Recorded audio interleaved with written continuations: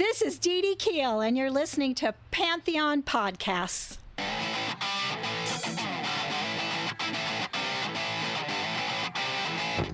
Pantheon Podcasts presents from Hollywood, California, The Devil's Music with Pleasant Gehman. You are invited to join the Hollywood princess as she explores her lifelong pursuits in the occult, sex, love, and that sinful rock and roll. Ladies and gentlemen, step into the dark parlor of Pleasant Gehman as she brings you The Devil's Music. Hi, I'm Pleasant Gehman, and welcome to The Devil's Music, a Pantheon podcast. As the devil himself apparently once said, via the Rolling Stones, please allow me to introduce myself. I'm a rock and roll witch from Hollywood, California. My obsession with music and the occult started at the age of 12 and is still going strong. During the 70s, I was one of the first punks in Los Angeles. I worked at the Whiskey A Go-Go and had a Xerox fanzine called Lobotomy, which led me to writing a rock and roll gossip column in the LA Weekly, which in turn led me to writing for every major rock publication you could think of. In the 80s through the 90s, I fronted 3 bands. I'm a best-selling author with 8 books out and more on the way. For the past 30 years, I've been a professional dancer who's toured around the globe teaching and performing, and you've probably seen me dancing in a number of music videos, feature films, and documentaries. I'm also an actor with several film credits. Find out more about me at pleasantgehman.com. I'm really excited to be a part of the Pantheon Podcast network of rock and roll shows. Everyone at Pantheon tells spectacular stories about the music we love so much, each one with a different twist. Find them all at pantheonpodcast.com, as well as on Apple, Spotify, Stitcher, radio.com, Pandora, hell, I just had to say that, anywhere you listen to your favorite podcasts. If you like what we're doing here, head on over to pantheonpodcast.com and share a show with a friend, or I'll put a spell on you. Kidding.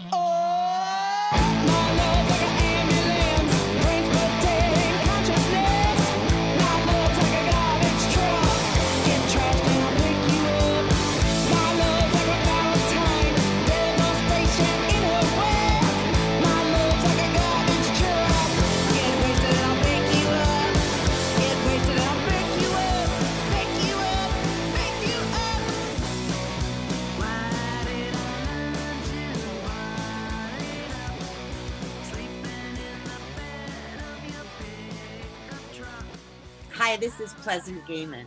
Welcome to The Devil's Music. Today my guest is the illustrious, multi-talented, amazing goddess of rock and roll, Jennifer Finch of Seven and many other bands. You may not know that she's an incredibly accomplished photographer. She's been taking photos since she was a little tot. She's no, she's listening to me doing this intro now, giggling.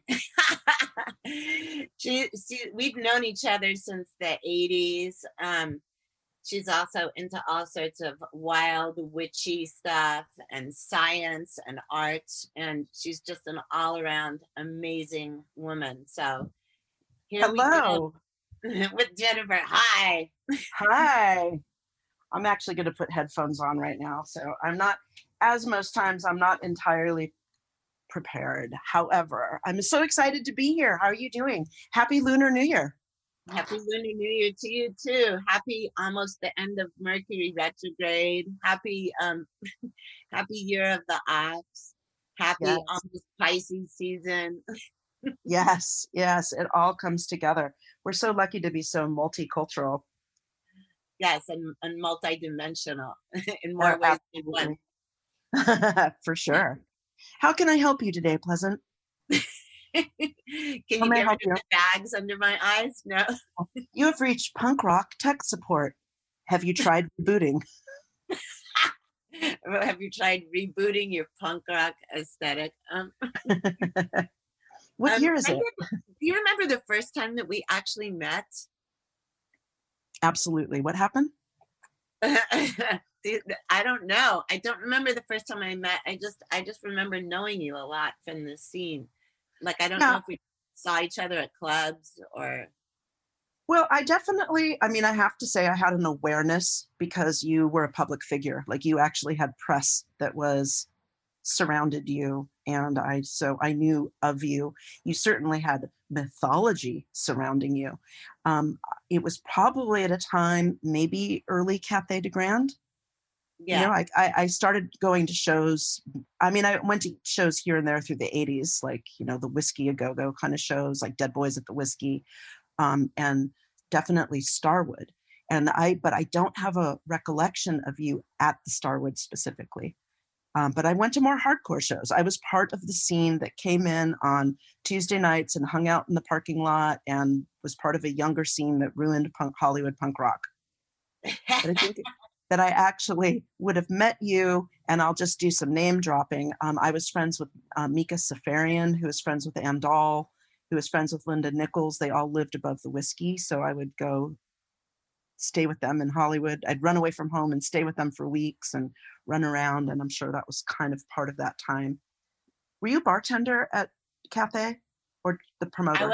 I was the booker. I was the bartender. I was the person that had to, because I lived closest to it, I had a key to it because people would always pass out in the booths before, at last call and not get found out. And then they'd start calling the owner on the landline or calling anyone they knew going, do you know anyone that has a key to Cathay de Grande? Oh my gosh. It was dark and muddled in there for sure, especially the downstairs. So I was a minor, so I actually couldn't go to the upstairs. I was restricted to the downstairs. So that feeling of descending that staircase and the smell and that weird cottage cheese suspended ceiling and all of those booths that were over to the right and the left. Yeah, those are the booths that people passed out in on a regular basis. And you know why people got looked over so many times at last call, like even if they were passed out on the floor or in a booth, because El Duce was like the janitor. Oh my gosh. And I'm sure every time that he was like, cleaning up glasses, he was also finishing what was in them. Exactly. Well, I'm going to tell you one thing that, like, when we were like totally on each other's radars and kind of knew each other, but before we were really good friends, when L7 first came onto the scene and was playing and stuff, I remember seeing you guys and I loved you. But also whenever the Screamin' Sirens, my band, was on the road, the whole look of the band and everything was like my aesthetic. I wanted us to look like saloon girls met like a biker gang, but we'd be sitting there all so fucking hungover in somewhere like Arkansas or, like the backwoods of Louisiana, like trying to get ready for a gig in humidity in a van that wasn't air conditioned. And there'd be hairspray all over the van. And, I'd be putting on like 5 different colors of eyeshadow and everyone would have on 100 belts. And I used to always whine, why can't we just be like L7? Why can't we just roll onto stage in like flannels and like cutoffs and like no makeup? Why are we doing this? And everyone's like, you're the one that started this. Why? Yeah, you were the one that did it. I mean, clearly we had the vision for the road life. Yeah. We knew what was going to happen. We knew the athletic aspect of it. Oh my God. So our touring uniform though, around that point, even if there was no makeup involved in this, it was always a t-shirt of the band that we had just played with. Mm-hmm. and like men's boxer shorts, or in the winter it was like men's long johns, but it was always like worn under our petticoats. we look like fucking rodeo clowns. I know the feeling. I wouldn't agree with you, but I know the feeling. One show that comes to mind that I know that we definitely had met yet was the Modifiers and Gun Club at the Cafe de Grand, because we went to your house afterwards because Dave Ketching, it was the first night that Dave Ketching was in town. Yeah, he talks about, okay, so Dave Catching, in case you guys don't know, I'm sure most of you do, but Dave Catching has been in zillions of bands, but he came out to LA with his band, The Modifiers, from Memphis, Tennessee. They just moved out there. Dave has been in oh God, I'm blanking out. I'm such an old Queens lady. of the Stone Age. Yes. Queens of the Stone Age, Eagles of Death Metal, Lords of Mojave, or Mojave Lords. He was in Tex and the Horseheads. He's been in like so many bands. He even had a one-night band called Guns and Rosie Greer. And he was in my bands, the Ringling Sisters and Honk If You're Horny. But so on this night, when you came to Disgraceland, the reason the Modifiers were there was because their singer Milford got he got a blowjob in an alley near Cafe de Grand, and the hooker mugged him. And he, what? yes, I have photographs of him from after the show. Oh my God. Yeah, anyway, so I was like, I can't even remember what I was high on, but it was like multiple things. And I told Dave, he was like, do you know anywhere we can stay? And I was like, you can come and stay at my house. And then he was looking at me and Iris. And later on, he told me he thought that this was like, you know, God smiling on the Modifiers, because there was two beautiful girls saying, come over to my house. But he didn't realize that, like, you know, half of the LA punk scene would also be there. But I dragged Milford into I think it was either my room or Iris's room, and I was like cleaning like the head cut and stuff, but I was so high, I was looking at him and mumbling, "You look like a Confederate soldier and I feel like a nurse in the Civil War." That's amazing. Anyway, they wound up staying there, but that was their first night in Hollywood, playing at Cafe de Grand and getting mugged by a hooker. Absolutely. But so you came to Disgraceland. So tell me, was that was like the first time? Yeah, I don't really have a lot of that many solid memories. Like, I mean, I was very young, and I remember even back then I was sort of, I mean, you know, I was 14, so I was getting you know, some lectures from people about not hanging out in Hollywood at certain houses, which only made me want to go more. Of course. But I mean, it was good. You know, and this is a question I have for you, and maybe we should edit this out. I don't know. When you're retelling your stories, because you were quite young when you started going to shows, right? Yeah. You were a minor.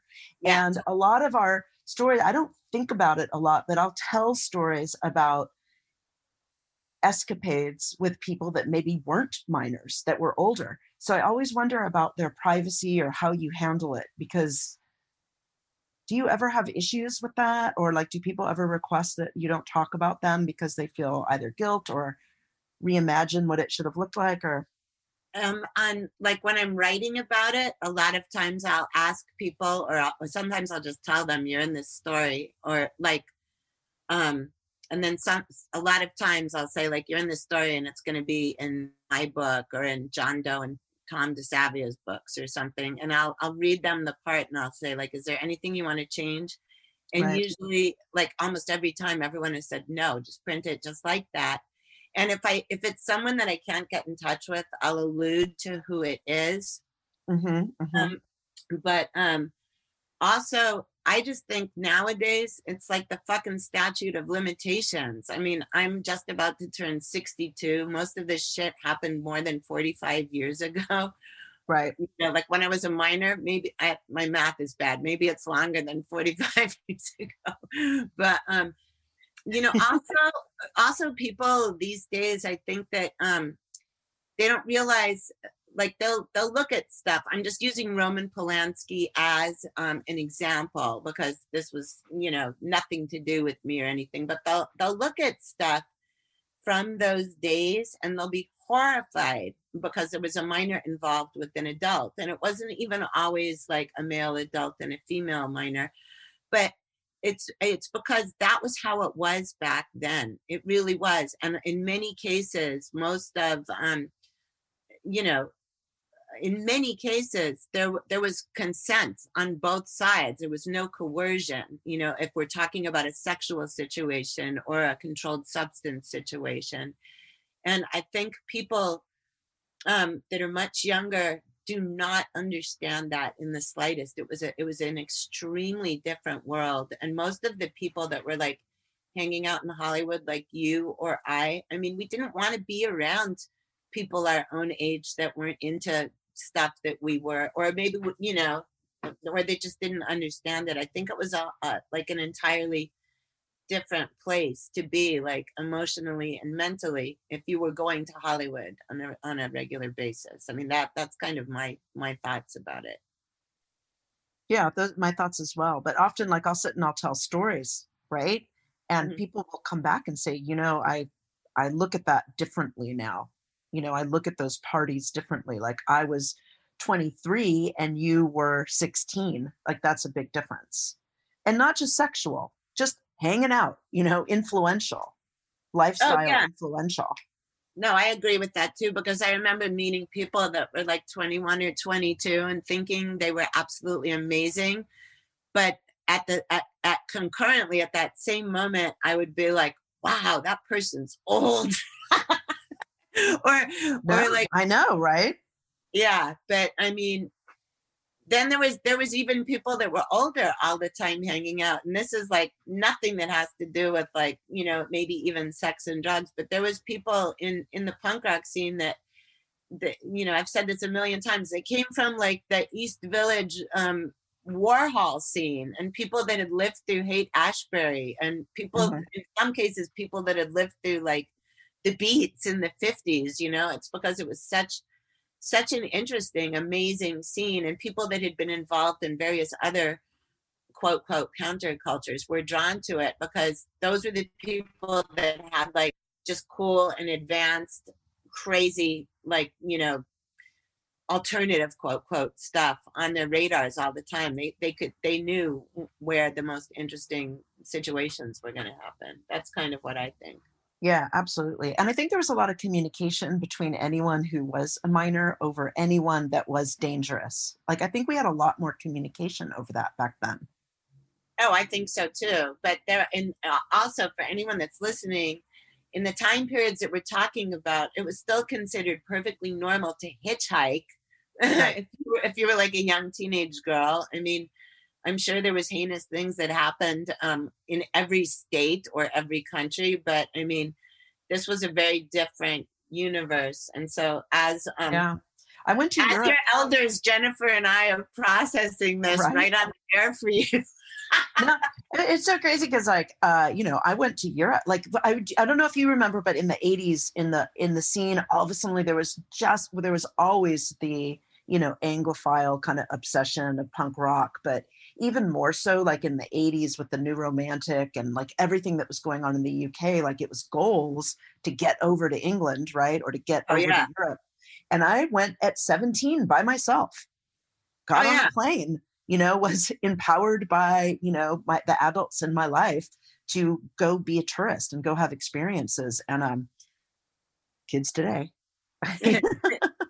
That's exactly. I mean, that's what I did, and then going on European tours, like with just sort of, going on them. You did actual tours in Europe. My band didn't tour Europe. We toured like all over North America and stuff, but I would go with other bands or meet them, because like my boyfriend and husband during that time was a sound man.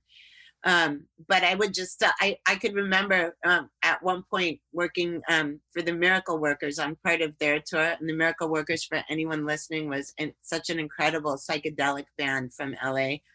But so I'd be thinking, I'd be like standing at like, Milkweg in Amsterdam or somewhere in Germany or something, selling T-shirts and like 6 different currencies because there was no European Union, and be talking to people and giving change and then thinking, wow, I flunked math and I'm making like change in like guilders and Deutschmarks and francs and shit. Yeah, definitely.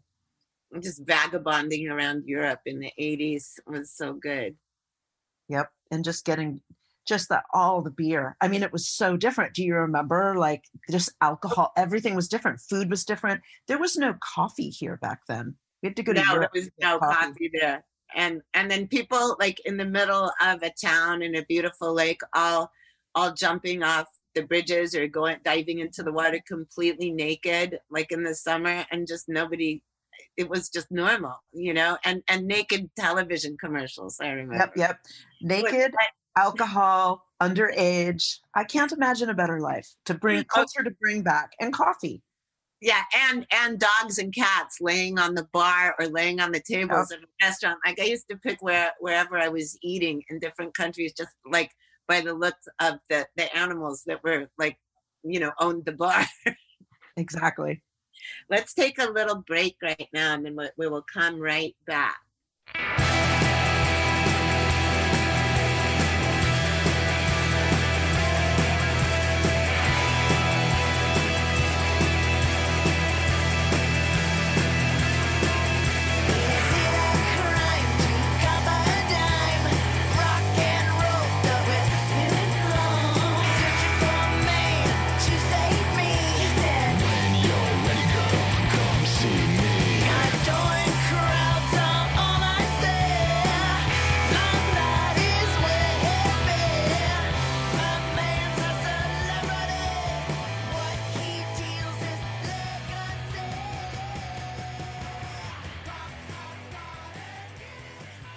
Hi, we're back with Jennifer.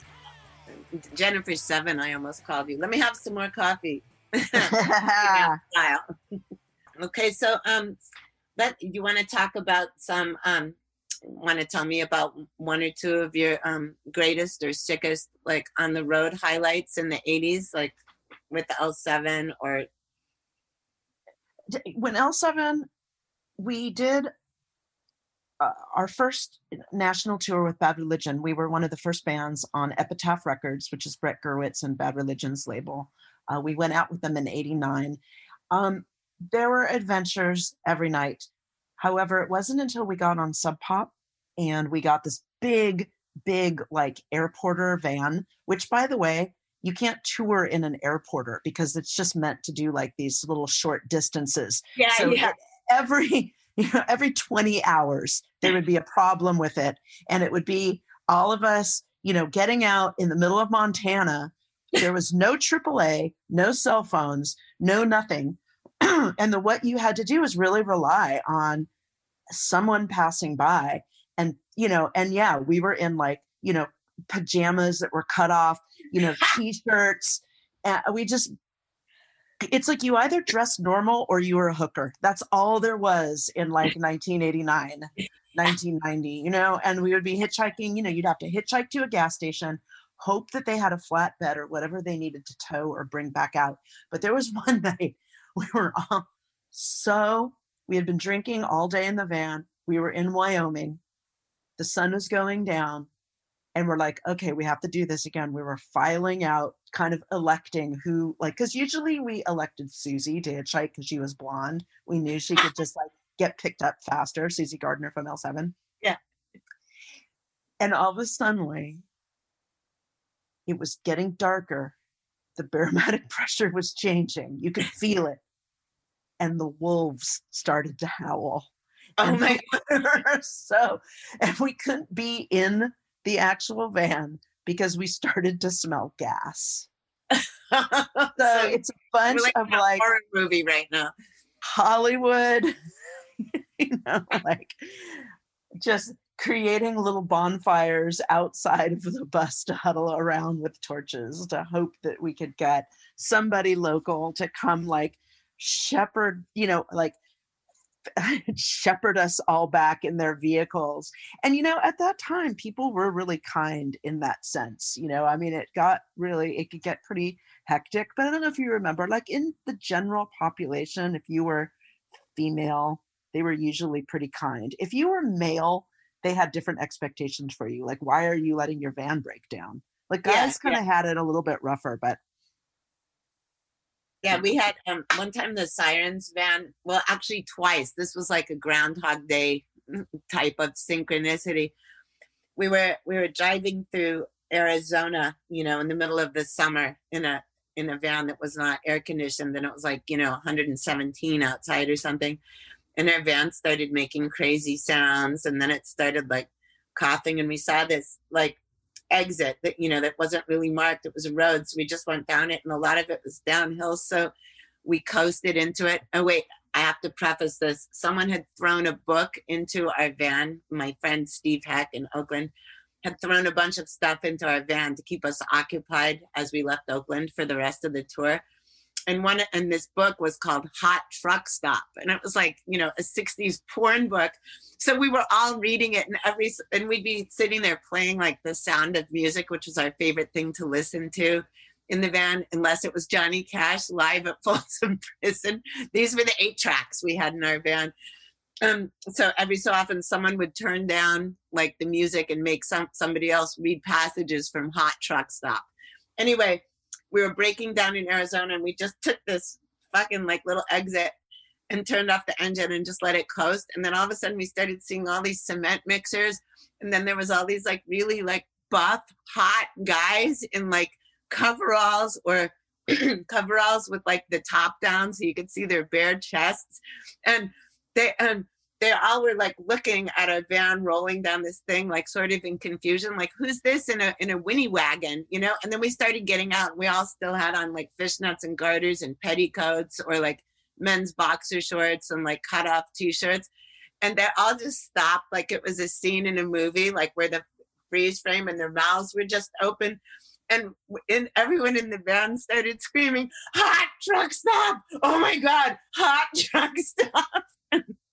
They were like, you know, holding out their hands like, "Milady, can I help you down from your broken down wreck?" You know what I mean? Not saying that, but then they started, we're like, "We don't know what's wrong with our van." And they were like rolling under it on dollies and had the hood open. And I mean, if that would have been in the days of right now where you can record shit on your camera, we all would have had hours of footage, you know? I mean, it was unfucking believable. Yeah, for sure.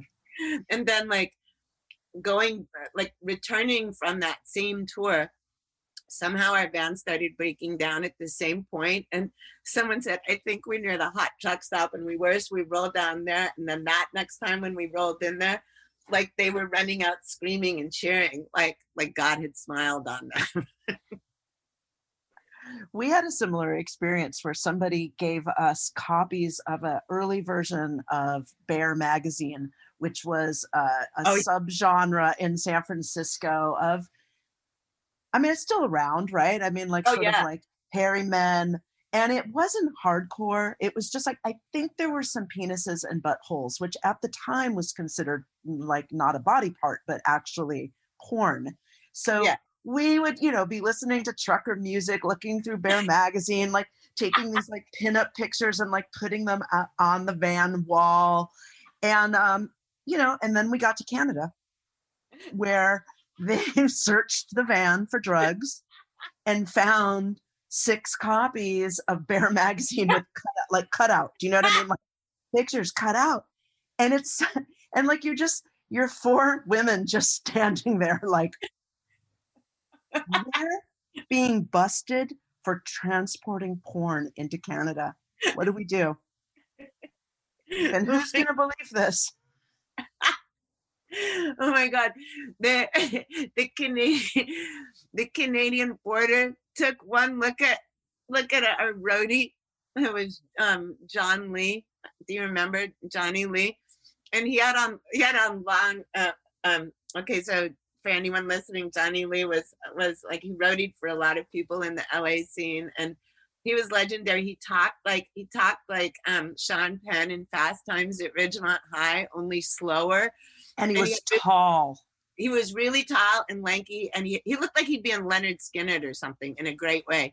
And he had, you know, but so he looked like a sort of a hippie, but he also always had on black nail polish, and like when he was traveling with us, he wore as much eye makeup as we did, because we mandated it that everyone had to have lipstick and eye makeup and nail polish. He stopped at lipstick, but he confused a lot of truckers. But so the border guard in Canada looked at him, took one look at him and said, he's a criminal. He didn't even say like, let me check your record. It was just like, he's a criminal.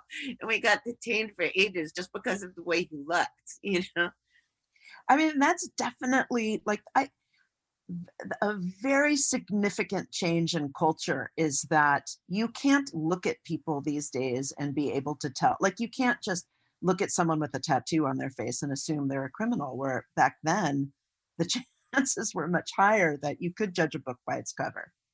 Yeah, totally. Which is, I mean, back then, if someone had a facial tattoo, even us or even the most hardcore people were like, whoa, because tattoos weren't even, like in the 80s, people were just beginning to get tattoos in the rock and roll scene. Why? Because so many of us were underage and they had very strict tattoo ID laws, Like, exactly. Like Joan Jett was the first person we knew that became old enough to get a tattoo, which I think it was 18, And where did she get the tattoo? She got a little jet like on her hip. I think maybe, I know Cherie got cherries like on her hip. When I say on her hip, I really mean like, pussy adjacent, but right. And that's like one of those, I mean, have you back then that even like tattoo placement was totally genderized. And I remember like it was like the early 2000s when I first saw a woman with a forearm tattoo. Yeah. Like, like much less a hand tattoo, like a woman with her, either like her, what is this part? Like the shoulder, the upper shoulder or the forearm was almost unheard of. We all got them like on our backs or ankles or hips, like it was so, there were so many rules, so many rules to follow. My drummer, she got a giant bucking bronco coming out of his nose, like all on her shoulder. When she got it from Bob Roberts. And I remember when I was there when she was getting it and she was yelling, yeah, I want steam coming out of its nose. Like it's really mad with its head down. That's hilarious. And Boom Boom was insane in a great way. Like men were afraid of her because she would just deck them. Do you have tattoos? Do I have tattoos? I have time for that. I know. I'm interviewing you now. Oh, what was your first? What was your first memory? Of a tattoo? My first tattoo I did on myself. It's a little kitty cat face that everyone thinks is Hello Kitty, but this was before Hello Kitty, or at least before it was in America, because I used to sign this after my name because KK from the Screamers during the 70s, he started calling me Pleasant Puss, like Pussycat. Like, so I always had this little kitty sign. So I did it to myself on the floor of my pre-Disgraceland punk house while I was drinking tequila and watching Valley of the Dolls. I was poking it into my ankle, jail style, with India ink and a needle melted into a toothbrush. And then everyone else started asking for tattoos. And so I tattooed a bunch of people that night. And there was one guy that I didn't really know that had just come over, and he was so just really wasted drunk. And so I didn't tattoo him because I thought what he wanted, he might not want it in the morning. And the next day when everyone was looking at the tattoos, he was like, what did I get? And I said, I didn't give you anything. And he got all indignant. Like, why not? It was like, because you wanted a toaster with toast popping out of it on your arm. And he looked at me and immediately said, so I love appliances. And I was like, well, how would I have known that? That's hilarious. I love it. Yeah, all of mine were homemade as well, because we were talking about you didn't have access. You definitely couldn't get one if you're under 18. So that rite of passage had to do with that needle and ink. Yeah. Well, so what was yours that you first inked on yourself? On my wrist, I got an FTW and Black Flag bars, and it was performed by Stevie, the singer of Mad Society, at his mom's house. Oh my God! Over how by old? Okie Dog. Like 11? Yeah, no, like probably 13. Yeah. And Josh Lazy was there. I don't know if you remember Josh. Like that whole crew. Wait, Mad Society, you guys, this was a band of like actual children, not just young people. They were, when did we start? They were like 9 and 10 and 11, 12. Yeah, they were minors, definitely. Yeah. And it was so funny because when I was 18, I wanted to get it covered up. So I went to Hanky Panky in Amsterdam on that first trip, and I got what I thought was an adult tattoo, which was like a professional cover up. And then about 10 years ago, I missed the FTW and the Black Flag bars so bad, but I wanted a kid to be able to tattoo me. So I had to keep asking around to different friends who had kids that would let them do a home tattoo on me. And I actually did. I'm showing on this. I got it put back on by a 9-year-old. I got tattooed by a 9-year-old 10 years ago. That's so good. There's a video of it on my Instagram somewhere back down the feed. Okay, you guys all have to cruise through Jennifer's Instagram because this tattoo looks really great. I'm seeing it and you can't. Tattooed by a 9-year-old. Yeah. So how about authors? What do you think that your exposure in being in Hollywood and being like a center where we could go see, like, you know, William Burroughs doing signings at Beethoven Books or like at all these like great bookstores? Hubert Selby Jr., Charles Bukowski, all of that. Yep. Yeah. I have all of their autographs. I mean, I think it was a part of our scene that we had a connection to writing. Yeah, it's a total literary scene, and so many people don't even understand that now. They think like, you know, rock and roll or literature, one or the other, unless you're Patti Smith. I mean, but everyone in the olden days, like everyone had very similar frames of reference, even if we didn't know each other that much, because reading was a thing. Actual hard copy, hardcover books were a thing. Let's take a little break and we will come right back and get more into this and other smart punky things. Mm-hmm.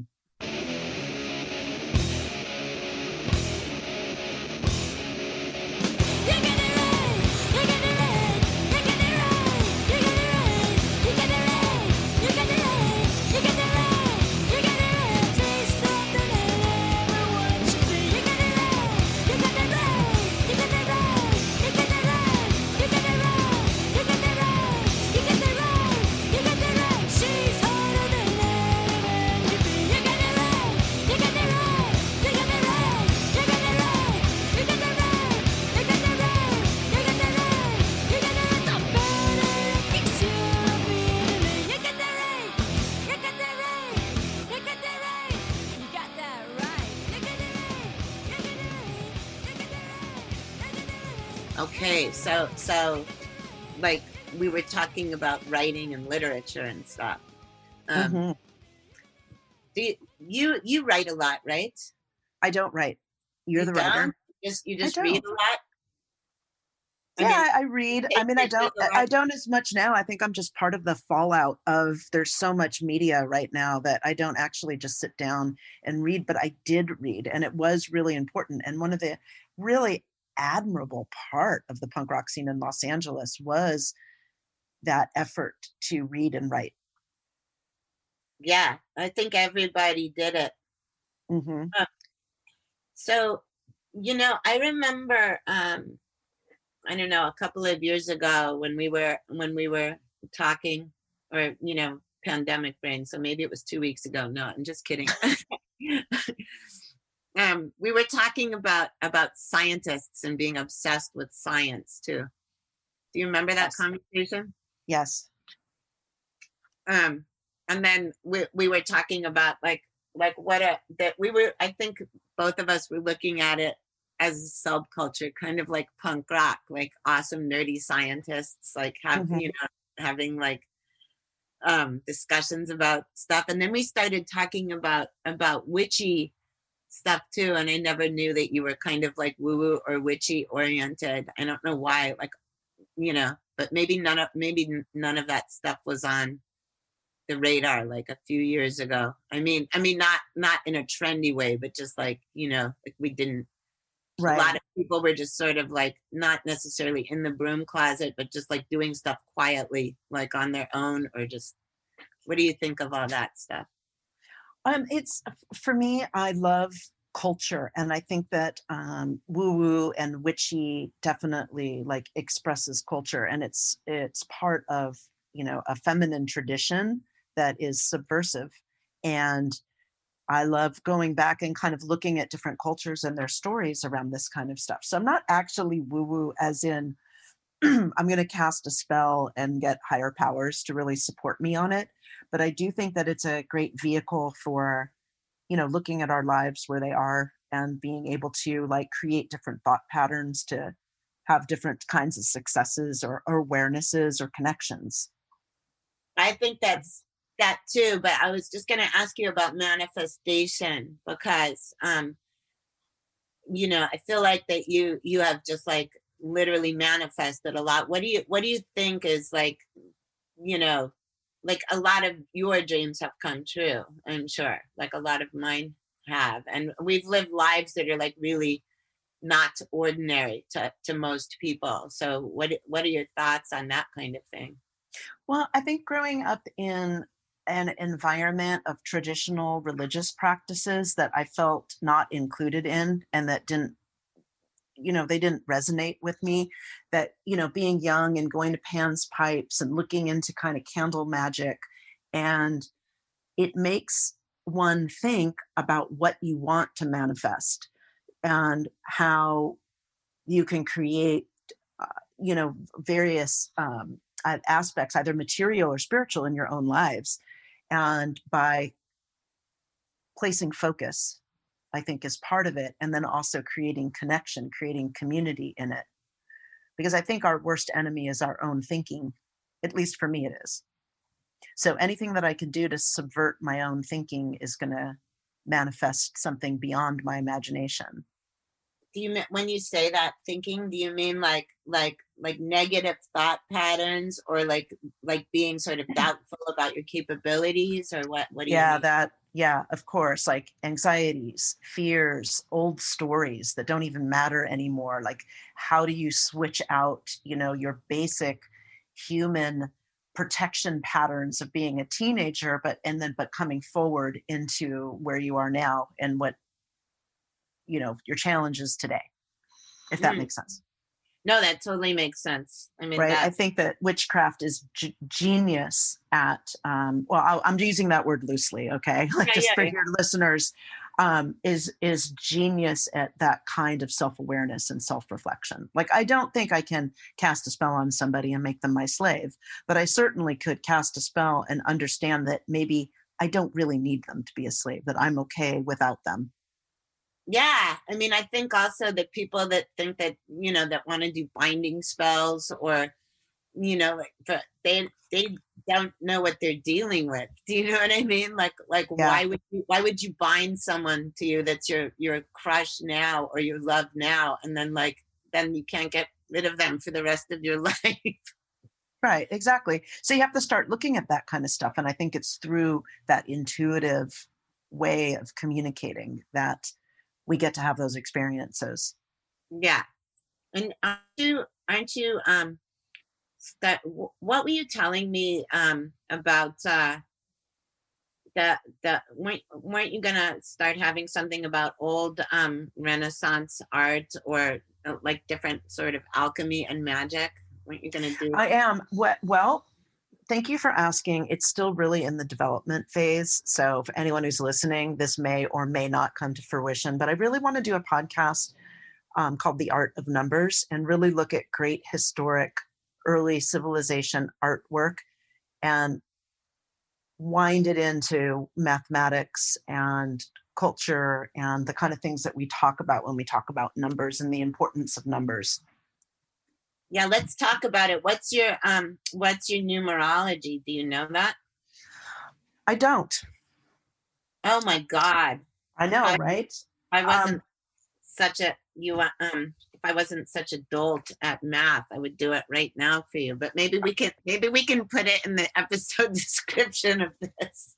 Yeah, absolutely.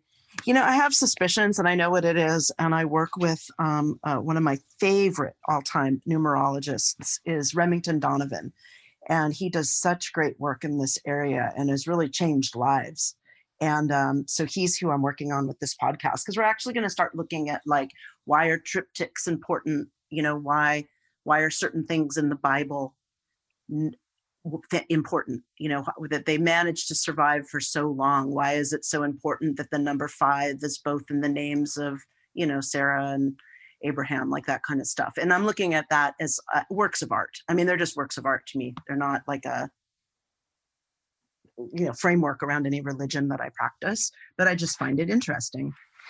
Yeah. Oh my God. I mean, I do too. Like, and like how I just said a few minutes ago, I flunked math, right? I fucking hated math because I used to be like, or I hated it because I wasn't good at it. And then when algebra came along, I was completely, that was the only class in high school I attended. Do you know what I mean? Because I wanted to understand it, but I'd be like, if X equals 5 and Y equals 7. And I was like, why don't you just fucking call it like the number? Why do you have to like, I'd be like, let's just cut the shit and just like. Right. But what we're talking about are unknowns. That's what we're talking about. Unknown. And that's like the basis of that kind of practice. No, I know that, but I didn't understand that in math, but then as soon as like I found out about numerology, I went full on Rain Man, like everything, like I'd park in a parking space and do the numerology of it. Or, like, is this a good day to book a show? And I'd like do, all of that. Like I go into it so crazy in tarot that sometimes when I'm talking to someone I'm reading for, I can't be like going, wow, this person is like, like all 8s or something. Or once I did a reading where the client got like every 10 in the deck, and then all the aces, so I was trying to tell her about like the number 1, which is what 10 goes down to in numerology, and without sounding completely like Dustin Hoffman in the Rain Man. Like, oh, this is cool. Instead of, that was a Tuesday. There was a 10 here. There was an 8. That was in 1947. Like, right.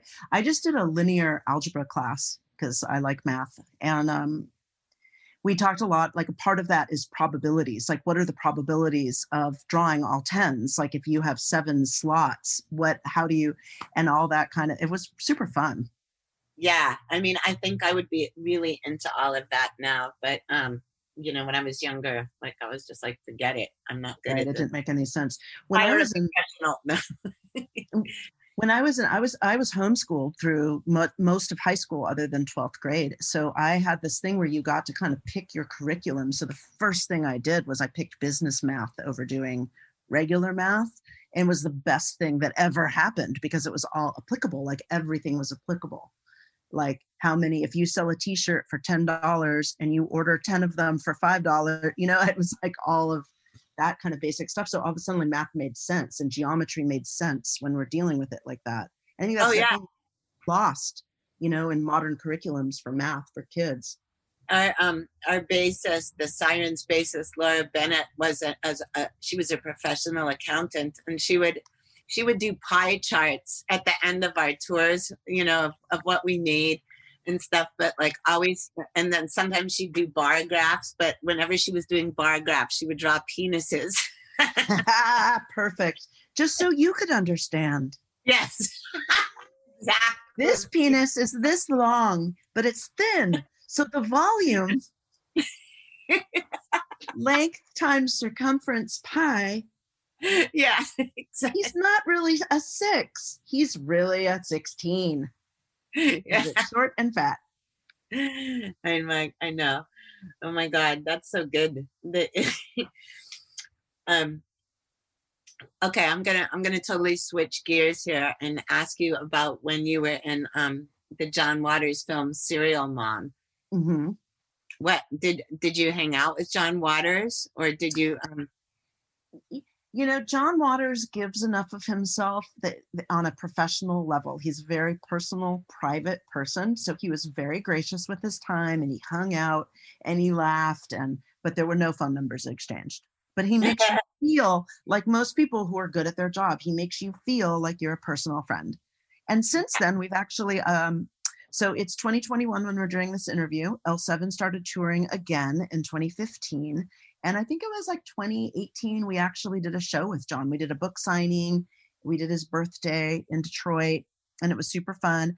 And he really has that mind where he is either sitting down with an assistant who's reminding him of any event with that person, or he has an incredible memory where he will kind of like remember events that happened. He's really good that way, you know, and still makes you feel very good about the relationship with him. I've never met him, but I worked with Mink Stole. She was my cellmate in the movie Stuck, and we started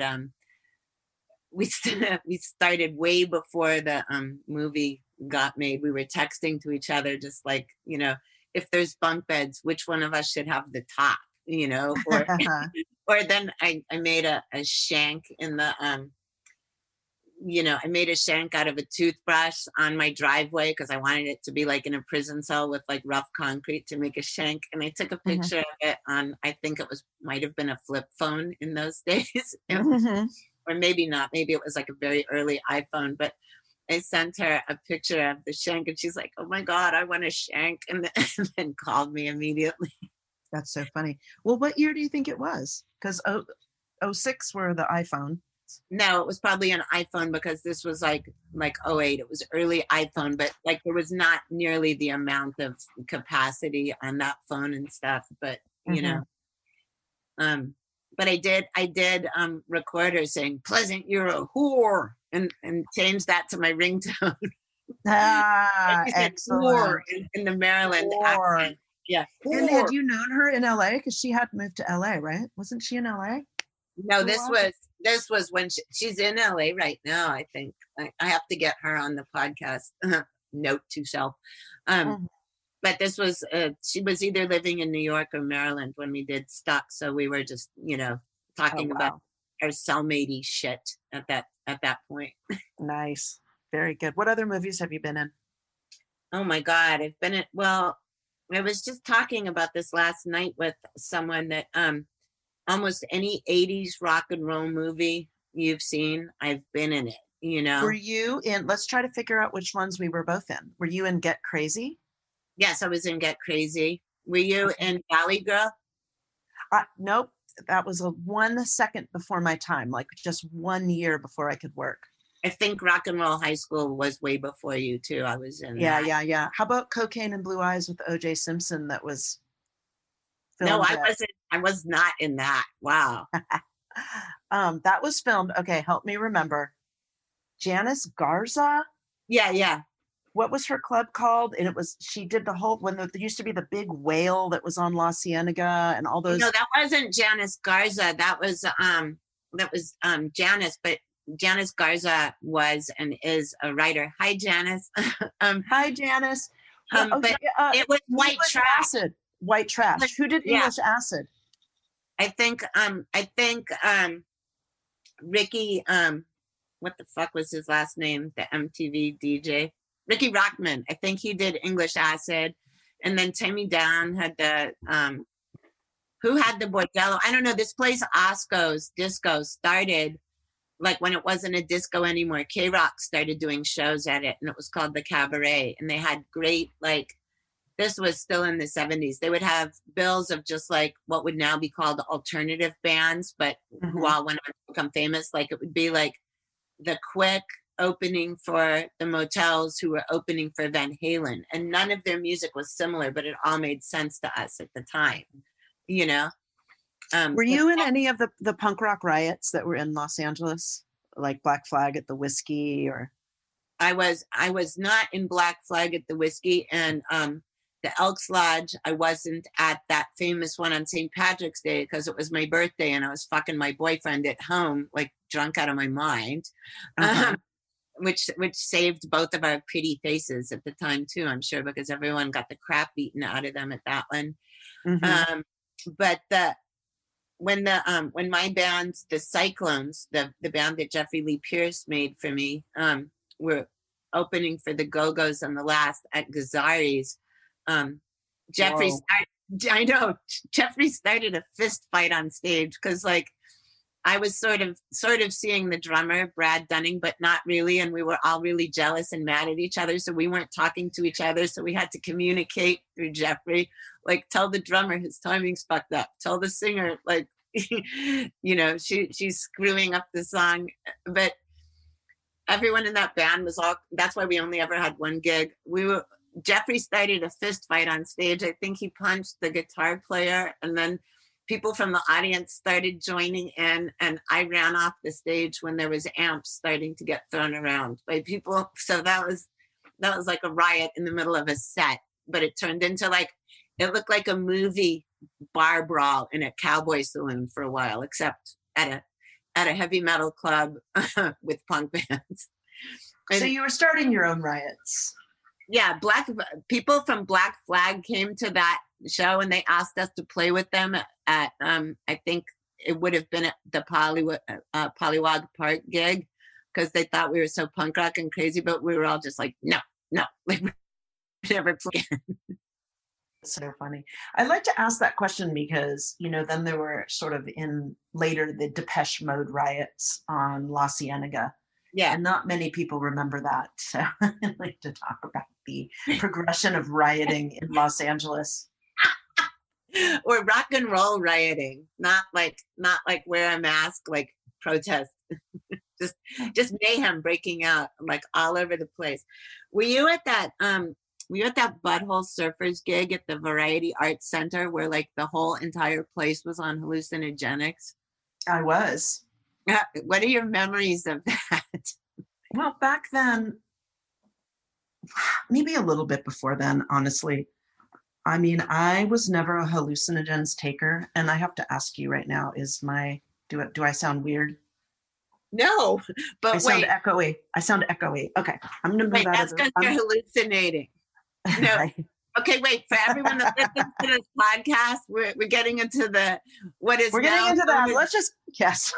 The de rigueur acid and hallucinogenics part of the show. Like, I just have to say, I was never much of an acid taker just because my own sense of like self-identity and stability was always a question. But I had no problem selling, which is kind of back to like how we talk about stuff as a minor. But and your business math. Yeah. My business math, I was able to understand that like instead of selling hits one at a time, I'd sell in bulk. And I created this product called Purple Fly. And basically we just get the blotter sheets and in every blotter sheet could stamp 6 different purple flies and would sell them in 6 hits at shows. So that show, Nervous Gender at the Veterans Auditorium, all these different sort of psychedelic based shows I was at. Yeah. But for business reasons. Yeah, I know. Like, is that on your LinkedIn bio? Well, it will be now. All right, let's take a little tiny break.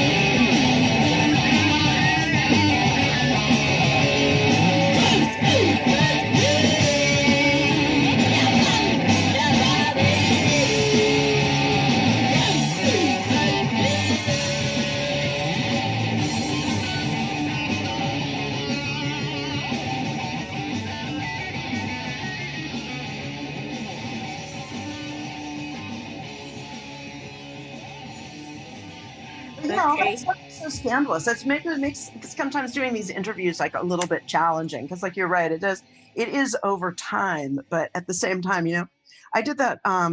So I did a lot of photography back then, and you know, I had a show in 2006. The body of work is called 14 and Shooting, And it's actually kind of a double meaning because I shot a lot of people doing drugs, shooting up.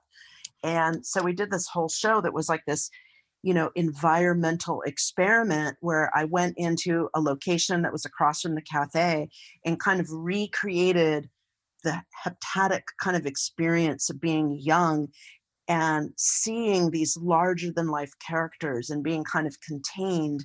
So like, you walk in and I have like scenes of fear, and this gal who was getting raped in the pit. And I know that's wrong, but you're confronted immediately of like larger than life. And like, everyone's like, have Don Bowles DJ. But what I ended up doing was taking some like hardcore music that people didn't really know what it was. So like you have that feeling of being disoriented when you first go to a show and you're like young and everything is kind of exciting and dangerous at the same time. And we use like a lot of the environmental mazing of the basement of the building to show this work. And like, I'd be there sitting around giving personal tours, and this woman walked in with her daughter and she was like, I want my daughter to be just like you. And I was just like, where am I going to put this information? And I can talk to a kid now. I could just say, look, you're going to be exposed. You have to just develop your values really quick. We developed values really quick and we were exposed to a lot of very dangerous things, and you have choices in your life. But I would just say, make the choice to not hurt yourself or other people. Just make that choice, because I think that we had that value back then as best as we could, Yeah, someone else was talking to me about that kind of stuff. It was someone else that's been like a long time rock and roll person and survivor, quote, quote, of the scene. And we were talking about like, doing all these absolutely crazy, insane things like you're describing, or like I talk about all the time. But there's, so many people that we know have died through rock and roll, even if it was just like, not an OD, not a suicide, just like a crazy accident. But we were talking about the sort of crazy sense of like, what if I do this? Is this going to kill me? Or like, oh, maybe I shouldn't go to that party. Like just that kind of like knowing that everyone had that's sort of, you could call it street smarts, but it was just some kind of like, knowledge and survival instinct, like the knowledge came from nowhere. Yeah, absolutely. Because we've been in like crazy situations, both of us, I know, constantly. Right. And I know that, I don't know if this happens to you, but I'll often get in situations where people will be dealing out some kind of like shaming or value system on like the parties that kids have today, like in the Hollywood Hills at the influencer's house, and they're jumping off the roof and they're all drunk and they're not wearing masks and and I'm like, I have to excuse myself from those conversations. Like I have to say like, I'm so sorry. I can't support or deny your value judgment on people, because I just look back and say, yeah, all this bad stuff happened and it was certainly risky, but my life has been greatly improved by all of my experiences, good and bad. And you can't just tell people, you can't tell a 19-year-old how to live their life. All you can do is give them some kind of character or value system, and they have to go burn their hands on the stove themselves. That's exactly true. I always say that, like, if there was social media back in the day, we'd all still be incarcerated. If there was social media back in the day, I think it would be just about the same as it is today. That's what that's what I mean. But I mean, some of the stuff that we did that people are now getting like fired for or dropped from their company for, or just like people are horrified and something goes viral because it's so absolutely insane. I mean, I remember like with Mike Mart, when he was living at Disgraceland, and a few other people, Mike Mart from Tux and the Horseheads, we used to like consciously wake up and go, how many laws are we going to break today? Like just, not like it was a contest or something, but like what are we going to do? Like like that, like you're in the middle of doing it and then suddenly it pops into your head, oh, I am breaking the law. And then, oh, well, you know what I mean? Right.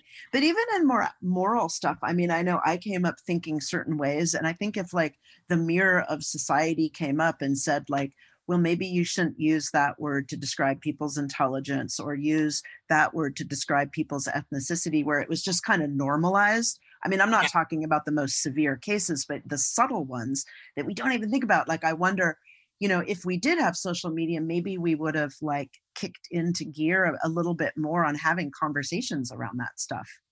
Yeah, possibly. Maybe, yeah. You know, like hopefully we are at this point having some kind of positive influence. But I mean, I'm from LA, so we had a microcosm, right? We had a protection here. People showed up to punk rock in all different forms and shapes and sizes and all kinds of different stuff and never thought about it really, you know, about any kind of exclusion or whatever. Yeah, that's totally true.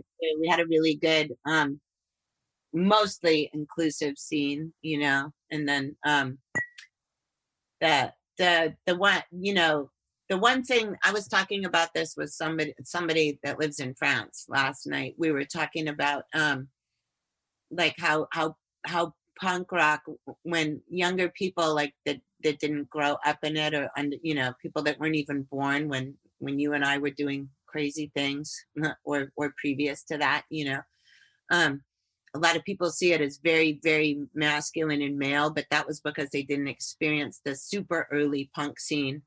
And then when they found out about bands like L7 or Babes in Toyland, or, you know, when Courtney Love came along with Hole, and you know, I Was Having the Sirens, it was sort of, you know, or even Kathleen Hanna, it was all sort of like a, you know, wow, this is like girls doing it, but girls were doing it a lot in the early scene, you know, like I remember I was kind of like, I wasn't outraged at Riot Girls, but I was outraged at, like, I mean, I thought that was a great concept, but the way that the press was treating it, like this was some new, wonderful, weird thing. I was just like, where were you like 15 years ago?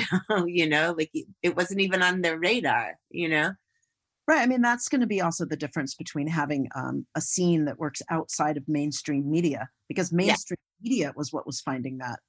I mean, L7 was up against that all the time. Like we were just like, we grew up in a scene where women were promoters, women were writers, women were photographers, women were performers, they were club owners, they were record label owners. Yeah. So it wasn't, you know, we kind of like, it was very shocking to actually go into the mainstream media and think, oh yeah, there is no women here. There isn't, not one in the mainstream, you know, up into the writers and publicists. Yeah, at that point, you know, that's where they were. So, I mean, when, you know, Kathleen Hanna made the cover of Time magazine as part of this third wave feminist movement, I could really see why that was very specific. You know, they were part of they were going, like they were just, you know, they went to college. They were women that went to college, and that their band came out of like an academic environment. So they were absolutely qualified, I think, to go and be able to speak to that. Oh, yeah, definitely. You know? But also, like right around the same time, maybe I'm getting my years wrong, was like Sassy magazine had just started, you know? Yeah, Sassy. Did you like Sassy? I have many, many controversial and embarrassing moments with Sassy. Sassy, literally almost to this day, probably at least up until 10 years ago, would make my skin crawl if you said that name. I was like sort of, I was like fascinated by it, but really sort of repelled by it a lot. I thought it was really cool what it was doing, but then I would just look at it sometimes, and it seemed like, this is going to sound so dumb, it seems like an Etsy hipster, or someone that does occulty things, but tries not to call it a cult, like by putting like really clean modern tarot cards on a sheepskin with like some really beautiful new like candles that don't look scary. Right. Yeah, right. So what Sassy magazine was doing was kind of being this like 1990s mainstream counterpart to teen culture. And the idea was they were supposedly giving like teen girls like a little bit more expansion on self-identity, which all they did was reinforce other stereotypes, in my opinion. And I criticize them for it moving forward. I was just like, you can't call yourself an alternative magazine when you're just like reinforcing like the magical girl or like, the Etsy girl or the DIY girl, like all of these very safe feminine stereotypes, right? So one day they called me up and they were doing this article like, what's your most embarrassing moment? Like the thing that was really your life-changing, embarrassing moment. So like I got on the line with the thing and I was like, look, like this really life-changing moment for me was I had a boyfriend that I totally adored. I was in a relationship with him. He wasn't in the same relationship with me. And he accidentally murdered somebody. And I had to go to trial as a minor in his defense. And I wasn't sure if it was a gay bashing. And at that moment in my life, I had to identify that the scene that I was in was homophobic and it was wrong and it changed my life. And, wow. And there was this pause. Oh my God. There's this pause. And the writer goes, well, no, I mean, like if you were in a play and you got your period. I was just going to say, I was like, a period question. That does not faze me, motherfucker. I will free bleed over your fucking face, you dumb bitch. I was so upset. And then so that happened and they didn't run it, of course. And I got this reputation and I was just like, what the fuck? They're trying to do this free speech stuff. So in an interview, I have a famous quote where someone asked me about Sassy Magazine. And I say, it's for women in their 30s who think that they're women in their 20s who want to be teenagers. And they got so bummed. L7 got no more coverage. No more. Oh my God. Fucking cunts. No, so I'm just basically you bled all over their faces. Bled. I don't even know what to say. But you know what? It was just the times. Like those were just the times. I don't blame anybody for anything. That's how it was. But I don't think Sassy should ever be held up as like a third wave feminist publication for sure. Sorry, Sassy. And fuck you. I know. Oh my God. Wow. Let's see. I don't even know how long we've been talking for, but I hope the Zoom meeting doesn't run out. No. Is there anything else that you want to discuss or discourse on? We've covered so many things here. I know. I want to thank you. I want to thank you for being amazing. And I want to thank you for being a trailblazer. And I want to thank you for creating all of these containers for other people to like tell their story and for you to tell your story. I think it's really important. You're going to make me cry now. Thank you. That's my magic power. Bleed all over my face. That's the spell of crying. Yeah, I think all of our stories are important. I do. I love everyone's stories. Everyone that I know has like such amazing lives. I mean, it's like, like in conclusion, I'm just going to tell you, like almost every day I sit around and think of like all of my close friends, and so many of the people in my social sphere are so talented that I just sit at my kitchen table and get all teary-eyed.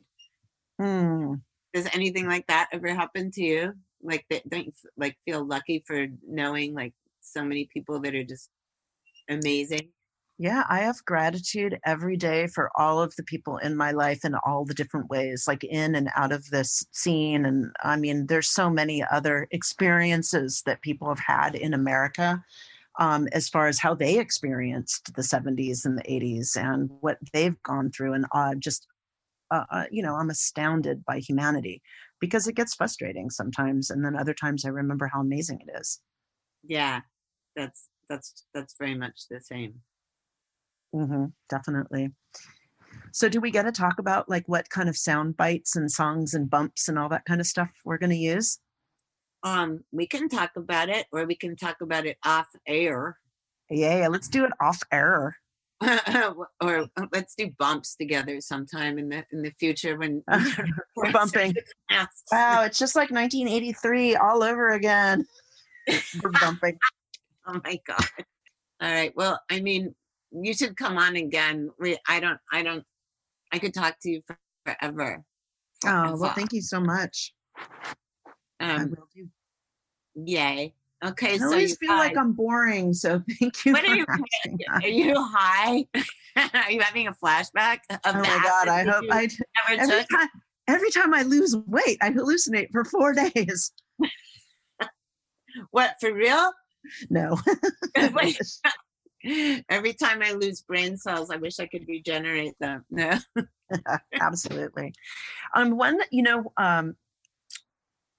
When I think would be like a good bump would be maybe like Bukowski or Burroughs reading. Oh, that would be good. Like your choice. I would love to do you reading. Oh, you want to hear like a little? You mean for the end of this episode that we're still recording? Yeah. Oh, don't you do little bumps going in and out of your segments? Totally. Yeah, I would love to hear little bumps, or maybe like a Patti Smith, since we mentioned her. Oh, that's good. Yeah, let's do a Patti Smith for this. You guys that are hearing this have no say in this, so me and Jennifer are figuring it out right now in front of you. Yay! I'd love to hear some Bulimia Banquet or Bobsled, just because I think that Jula Bell's one of those people that stayed so hardcore outside of the mainstream that she's kind of getting forgotten about as an artist. Not forgotten about, but pardon? I said I love her. Also Animal Rescue and yeah, all of that. Yeah, you should talk to her. She has great stories. I will talk to her. She's got fantastic stories. I have a good story with her. We walked into a strip club together. I think it was Cheetahs, and I think she might have never been to a strip club before. Probably. Yeah. But so the first thing we saw as we walked in was this girl cocking her head, like it was one of the dancers working. She cocked her head and she's like, where's my Stones tape? When you were like in the, I don't know, up until, when did you start driving? I know we're just going to keep going. I started driving when I was, in high school after driver's ed, but I flunked my first driver's test because for some reason I thought it would be a good idea to take a Quaalude before it, and I couldn't even get the car out of park in the DMV driving. In the driveway of the DMV in Hollywood. I couldn't figure out how to get it out of park because I get it. Same experience. So my experience has always been this, like, there's someone who's the designated driver in your crew, and there's someone who's the most problematic, effed up person in your crew. And then all of us kind of stand in between all of that. I love going back and thinking who consistently has been the driver. And I'm just going to say Jula Bell has always been that person. Like, we'll just be fucked up at a Chili Peppers show, like at Annie Club, just like in that backyard at the Annie Club. Yeah, and she'll just be like, are you guys ready to go? Do you need water? I just feel like, oh my God, she's always been the responsible one. That's really good. I'm always all about the water, but sometimes like when I'm trying to mention it at those times, like it just comes out like unintelligible. Daisy for one word thing. Mm-hmm. What'd you say? Bleh. Or like, yeah. So I have a business proposition for you. What? I don't know if it's real. I think that when COVID is over, we should get an old car and we should do highlight Hollywood punk rock locations and just go to those, take people on tour and do those locations and then record it. And it could be little blips of recording, like a tour guide. Because I really want to do one of the I've been wanting to do an app like that for years. Okay, don't talk about it. Don't talk about Cut that out. Okay, we're doing this. It's on record. Fuck all y'all. All right, doll. So, as they say in Louis, at the end of Louis, we gotta go. We gotta go. I'm gonna outro you first, though. Oh, you see how well we planned this out. This was the fabulous goddess Jennifer Finch, and she is leaving the building. I'm out on a cloud of my own gas. Bye. I love you. I love you too. Bye. Bye, podcast land.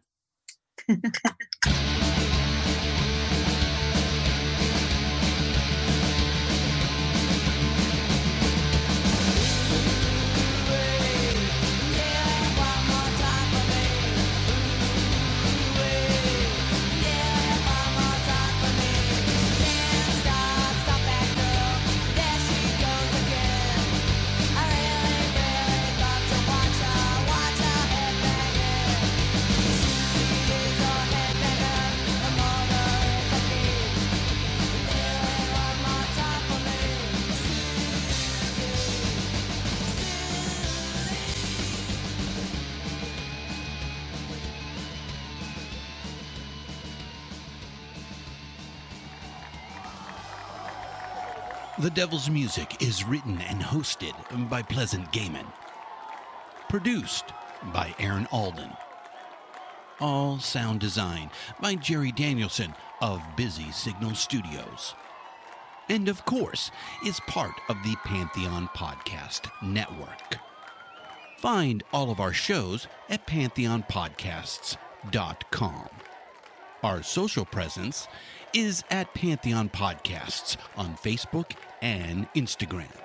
Tweet us at Pantheon Pods. All songs can be found wherever you get great music. Please pick up these important and fantastic tracks. Venture X from Capital One is the travel card for people always asking, where next? You earn 10x miles on hotels and rental cars, and 5x miles on flights booked through Capital One Travel, and 2x miles on everything else you buy with Venture X. Plus, receive premium travel benefits like access to over 1,300 airport lounges. The Venture X card from Capital One. What's in your wallet? Terms apply. See CapitalOne.com for details. And now another no-brainer money-saving tip from Progressive. It looks like your luggage is over 50 pounds. Is there anything you can take out? Oh, yeah. Let me just toss all these $20 bills. Great. Let me grab you a trash can. Stop. Instead of throwing money away, move some clothes into a carry-on. And here's a better tip from Progressive on how not to waste money. Don't pay too much for car insurance. Drivers who switch and save could save hundreds. Progressive Casualty Insurance Company and Affiliates. Potential savings will vary.